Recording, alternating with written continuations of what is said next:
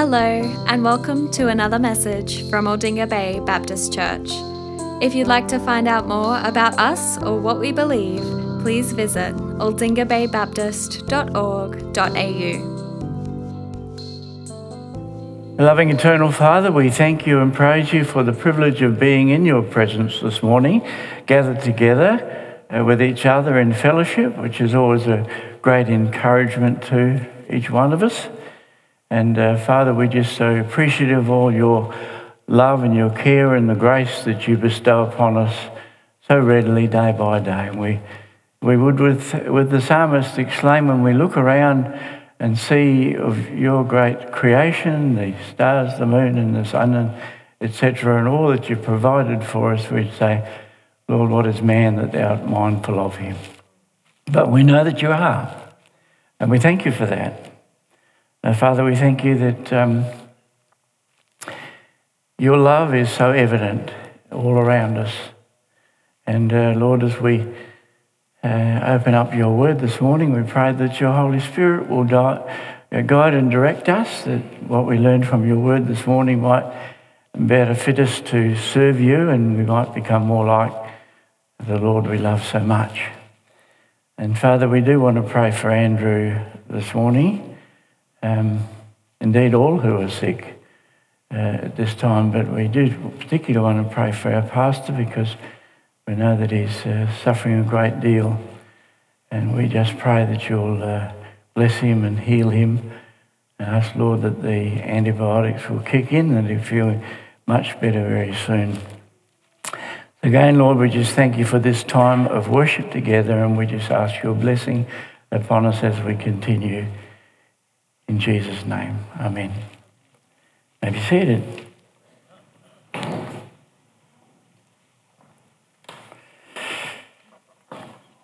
shouldn't say this, but I had to miss out on watching Port Power last night. When I found out that Andrew was really not well enough to be here today. So I'm sorry that you haven't got the eloquence of Andrew. But that's all right. There was a time when a really zealous, maybe over-eager evangelical posed the question to me and said, are you experiencing a full salvation? And I said yes to that. At the time, this was many years ago.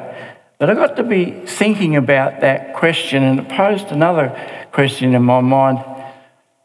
If I've experienced a full salvation, is there such a thing as a salvation that is less than full? Interesting question. And to examine my Bible, the title to this reading that Christy has brought to us this morning, Galatians chapter 6, the title to that section there is, We Harvest What We Plant. Now that's easy enough for us to understand, I guess, in the physical sense, isn't it?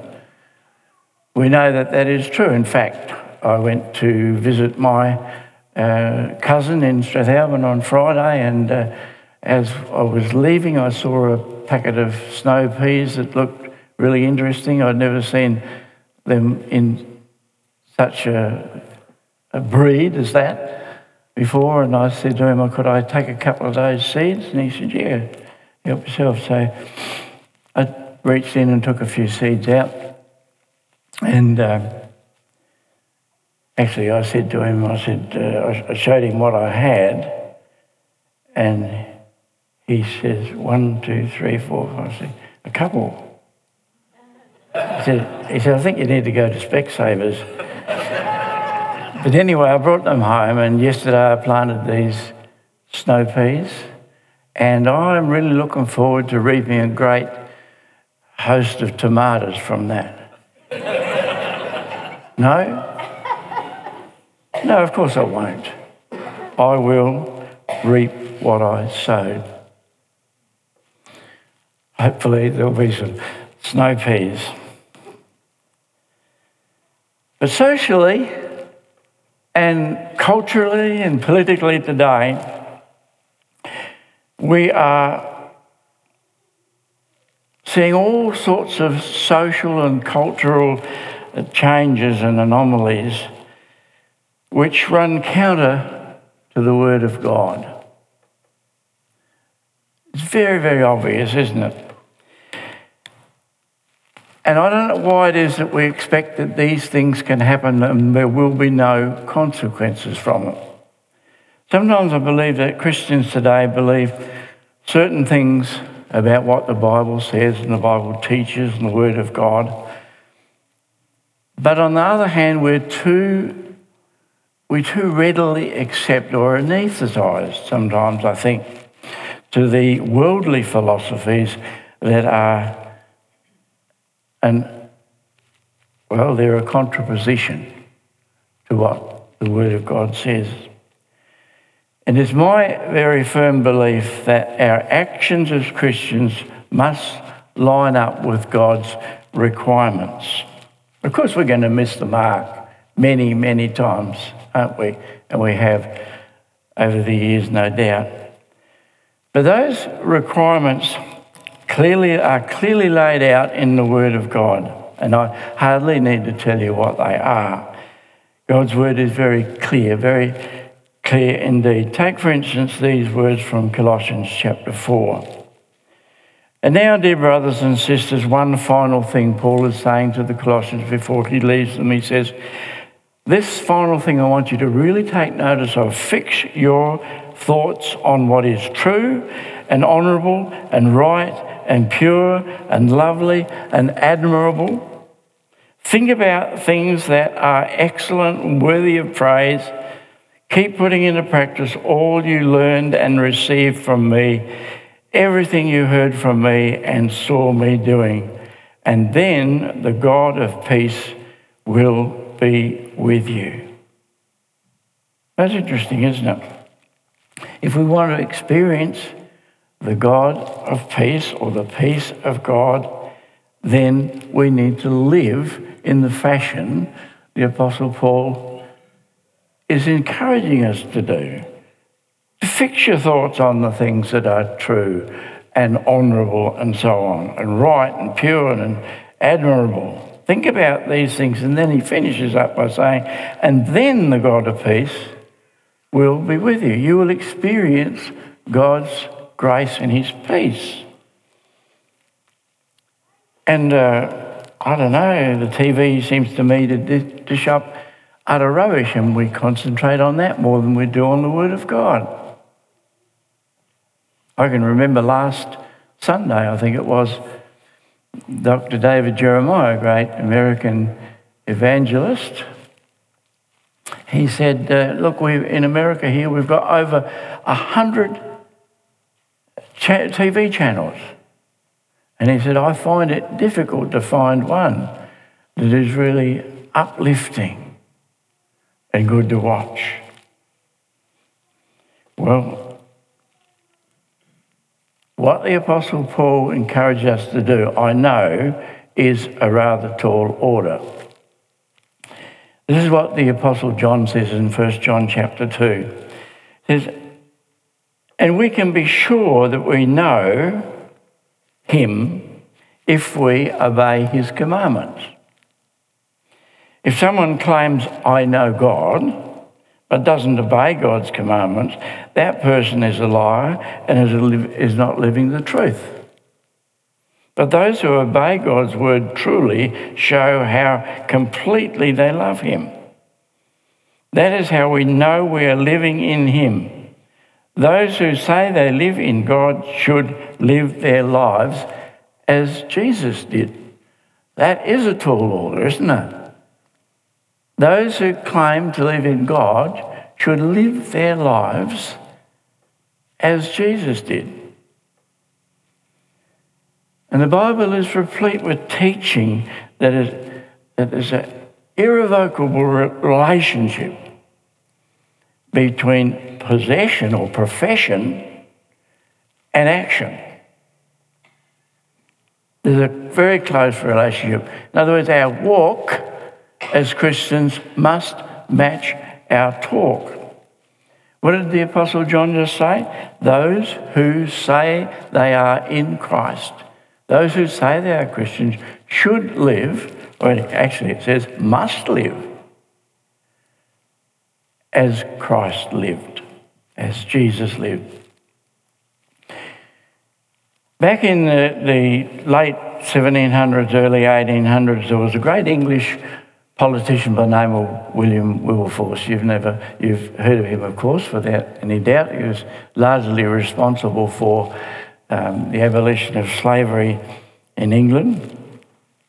William Wilberforce was reading a book, apparently, which was called The Rise and the Progress of Religion in the Soul. And it was written by a fellow by the name of Philip Doddridge. And this is the little section that affected him most. He read this, and I read it to you from the book that he wrote. I beseech you, reader, whoever you are, that you would now look seriously into your heart and ask this one plain question. Am I truly religious? Is the love of God the governing principle of my life? Do I walk under the sense of his presence? Do I converse with him from day to day in the exercise of prayer and praise? And am I, on the whole, making his service my business and my delight, regarding him as my master and my father? And it was that very paragraph that brought William Wilberforce to Christ. In fact, Philip Doddridge went on to say this, and you don't have to agree with him when what he says, but this is what he said. Those who think they have a ticket to heaven simply by believing, but are not interested in living the true Christian life, could well end up in a place called hell. That's pretty heavy, isn't it? It is.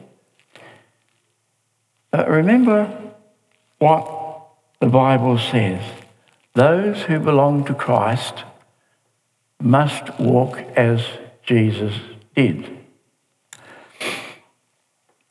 That's how we can recognise a Christian, not by what they say, but by what they do, how they live in this world. Well, let's go to another passage of Scripture which I'm sure that you will all know very well. A familiar passage, Ephesians 2, 8 and 9. For by grace are you saved through faith, and that not of yourselves, it is the gift of God, not of works, lest any man should boast. And we stop there, don't we? We don't go on read the next verse. I don't know whether you've noticed that or not. For grace you are saved through faith, not of yourselves, the gift of God, not of works, lest any man should boast. And I think we stop there because we're frightened to go on, because it almost looks like we're adding works to our salvation. But you know, Jesus wasn't frightened of making that correlation. You know, when he met the woman at the well, woman caught up in adultery, Jesus shared that the water from the well wasn't going to help her much, but the water of life that he offered would be greatly beneficial to her. And so she accepted that. And what did Jesus say? You're not condemned now from your past life, but now what you need to do is go out and live your life live the kind of life that is commensurate with your newfound faith. That's what Jesus said, supposed to do. So Jesus wasn't paranoid in connecting the two, and neither was John paranoid in connecting the two. And now here, the Apostle Paul is not paranoid either.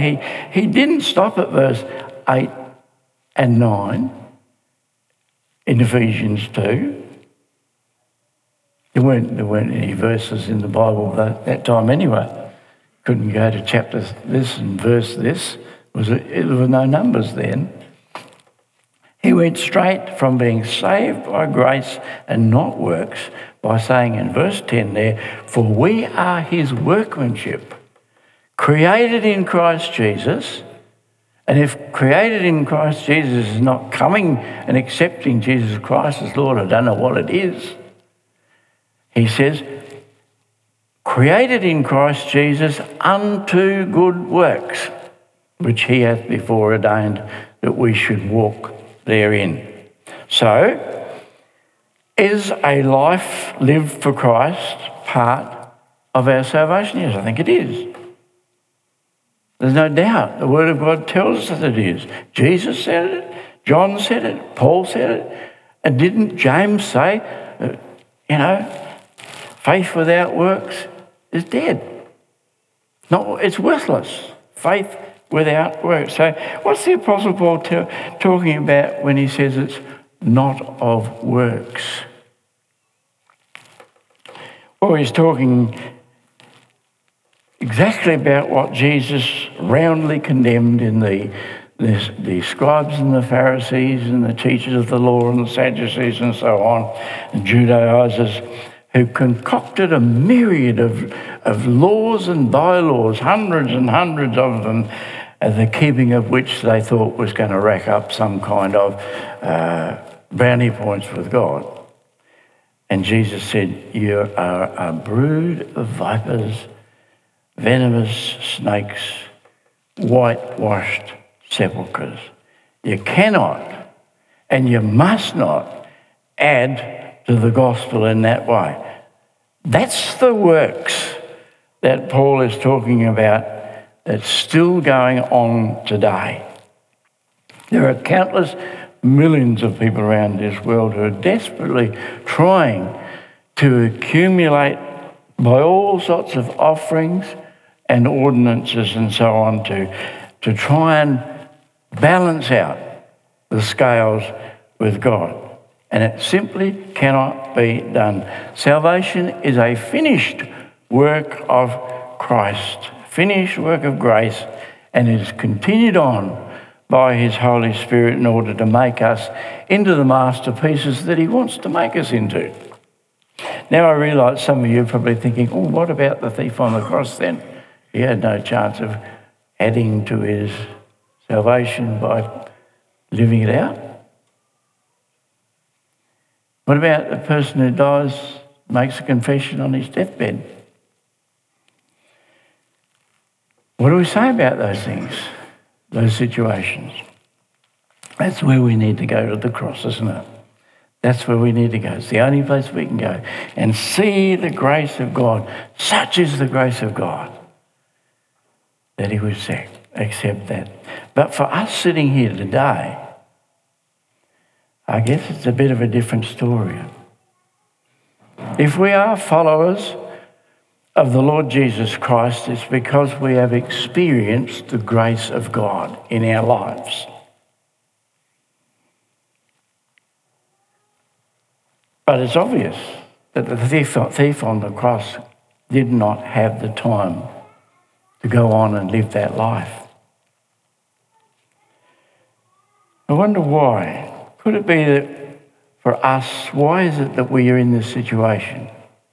Could it be that we have been given time to do something that the Scripture encourages us to do, to work out our salvation with fear and trembling, to work it out, not works, but live it. Part of our experience of knowing Christ. Either way, it is a serious business which makes a difference between heaven and hell. Let me quickly take you back to Matthew's Gospel, where John was baptising in the River Jordan. And he noticed that there were Jewish leaders and Pharisees and Sadducees who were coming along to him to be baptised. Obviously, their motives were wrong. And it was another case of trying to score up brownie points with God. And John could see that. And what did he say? He said this, "You brood of vipers, who told you to flee from God's coming judgment? Go away and prove," listen to this, "go away and prove by the way that you live that you really have turned from your sins and turned to God." He's saying, don't just mouth it. Don't just assume that because you're Jews, you're in.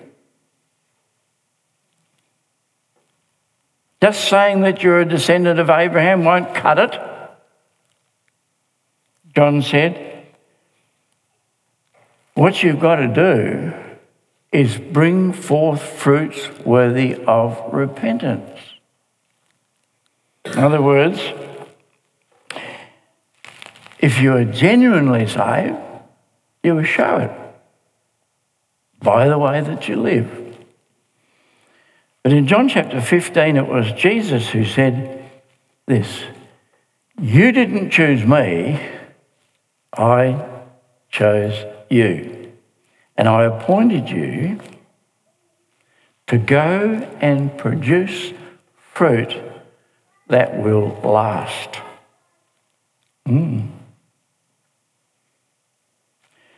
So let's not trifle what Jesus says about the purpose of salvation. And this is precisely what Paul is saying in our reading from Galatians. Don't think you can mock God, because you can't. You can't mock God. You're the one who will be deceived. God cannot be mocked. There are certain laws that stand for time and for eternity. Whatsoever a man sows, that will he reap. He that sows to this world will reap corruption. He that sows to the flesh will reap corruption. But he that sows to the Spirit will reap everlasting life. It's the same in the physical realm. The snow peas I planted are going to bear snow peas. I had some very sad news this week about a young niece of mine who's got stage 4 cancer. Really sad. And, I think there's a girl that she doesn't know the Lord, far from him. Spent her whole life excessively indulging in drink and heavy smoker.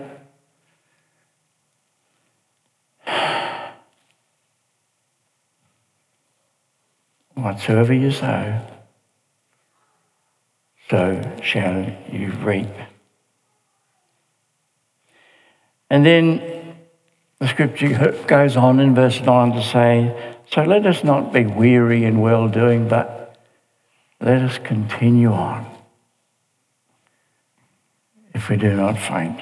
And then in verse 10, Paul says, as a result of this great salvation, as we have opportunity, let us do good to all men. All men. Especially the household of faith.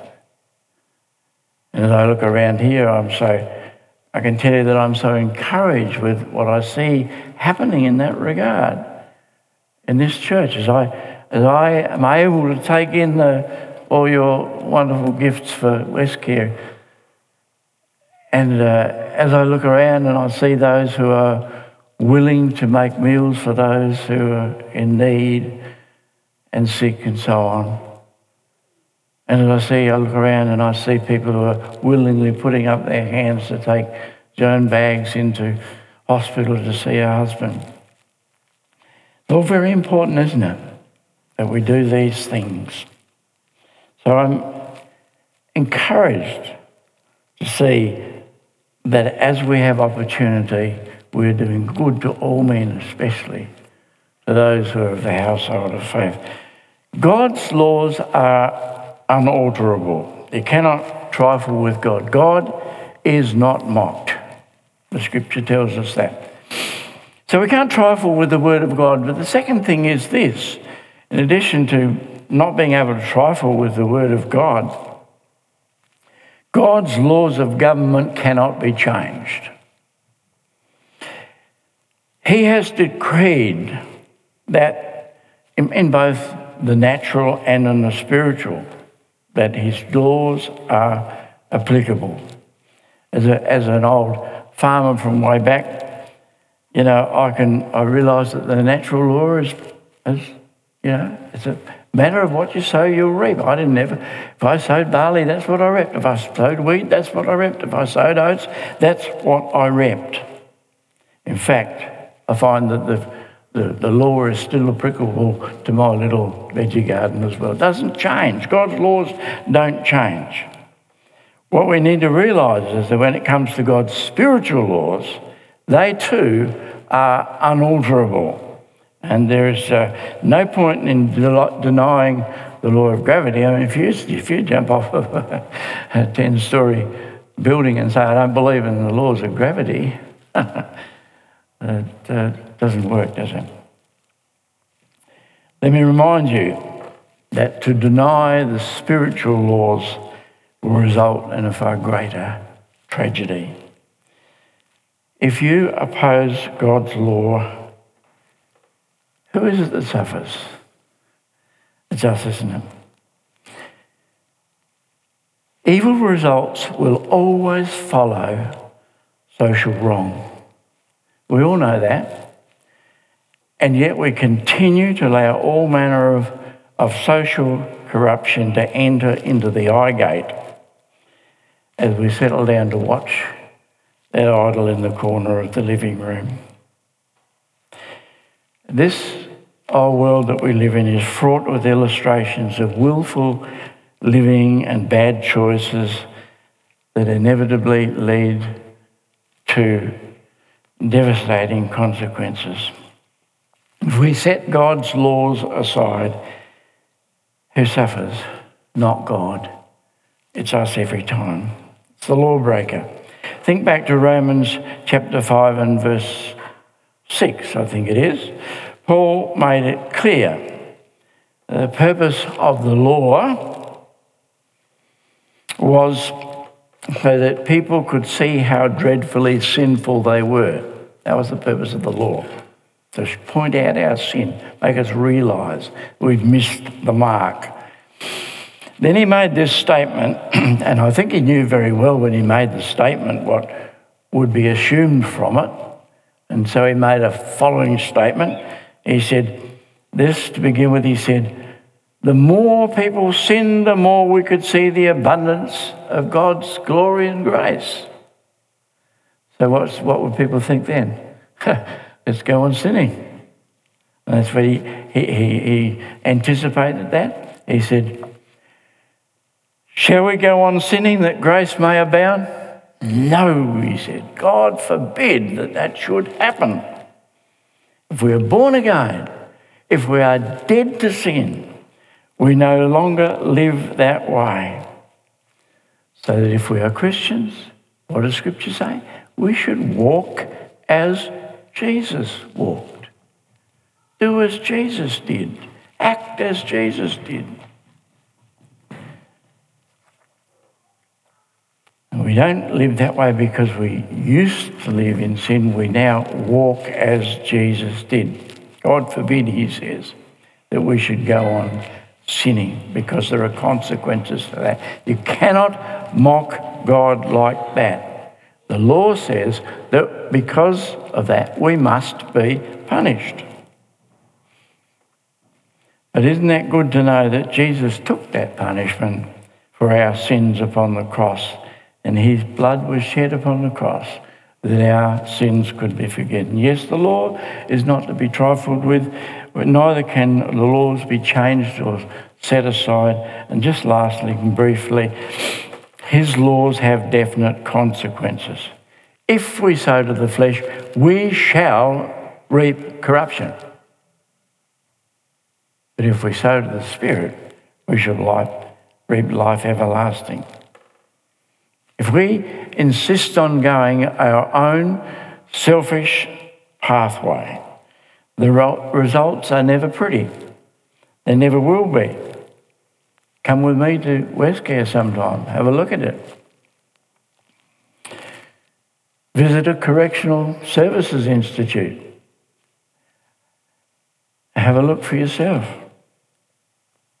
Look at all the trouble spots in this world as you watch that gigglebox in the corner of the room. Wherever man appoints himself as the arbitrary monitor of moral standards, the results of that are not pretty, because whatever we sow, that is exactly what we shall reap. But isn't it good to know this, that he that sows to the Spirit is going to reap everlasting life? That's exciting to me. But what are the seeds? What are the kind of seeds that can be sown that will result in this everlasting life? Well, they're surely seeds that are towards God, and they include faith and obedience, amongst many other things, of course, but faith and obedience. So, disobeying the laws of God have got definite consequences, just as obeying the laws of God will result in his abiding presence with us forever. Now, we all know that living for Jesus is not always easy. I think we all know that it's much, much easier not to do that. You can drift into that, but to live for Christ is not always easy. My testimony of 69 years of knowing the Lord Jesus Christ, I've been through all sorts of testing times and dark places over the years and all sorts of difficulties. But would I go back and change things? No, I don't think I would, because there's been wonderful lessons to be learned through those difficult times. Because, you see, as a Christian, we don't really belong here. Interesting, isn't it? When I was born again on the 31st of March 1952, I received a new passport. And, you know, my citizenship was then in heaven. And it has been ever since. And COVID-19 can't do anything to the passport that I have. The border that I'm going to cross one day, never going to be closed, because it's reserved. It states to me that my certificate says to me that I am guaranteed that gateway into heaven, because I am a citizen of heaven. Life here on this earth is just a tent dwelling. That's all it is. It's just a short preparatory exercise. So what's full salvation? It's surely living a life that is commensurate with or lines up with your profession that Jesus is your Saviour. And I guess my prayer for you all today is that you might experience the genuineness of your faith simply by walking with him, by living for him, and by serving him. There's nothing better that you can do with your life than that. Dedicated to him and living your life, what you've experienced, living it day by day, out there in the world for the glory of God. Let's pray. Father, again, we want to thank you for your word. Thank you for the many truths that we've been able to expound this morning, and just we can latch onto those. We know that they're reliable, and we thank you for them. Pray that you'll help us to put them into practice in a practical way in our lives day by day, because we want to affect the lives of others who don't know the Lord Jesus. And so we pray that we might be living epistles, just showing forth the gospel, showing that we do belong to the Lord Jesus, making it evident by the fact that we have a love for you, we're dedicated to you, we have a love for your brethren. So we thank you, Lord, for speaking with us this morning, and we just pray that you will help us as we launch into this week that lies ahead, that we might be just the kind of people that you have preordained that we should be. In Jesus' name we pray this. Amen.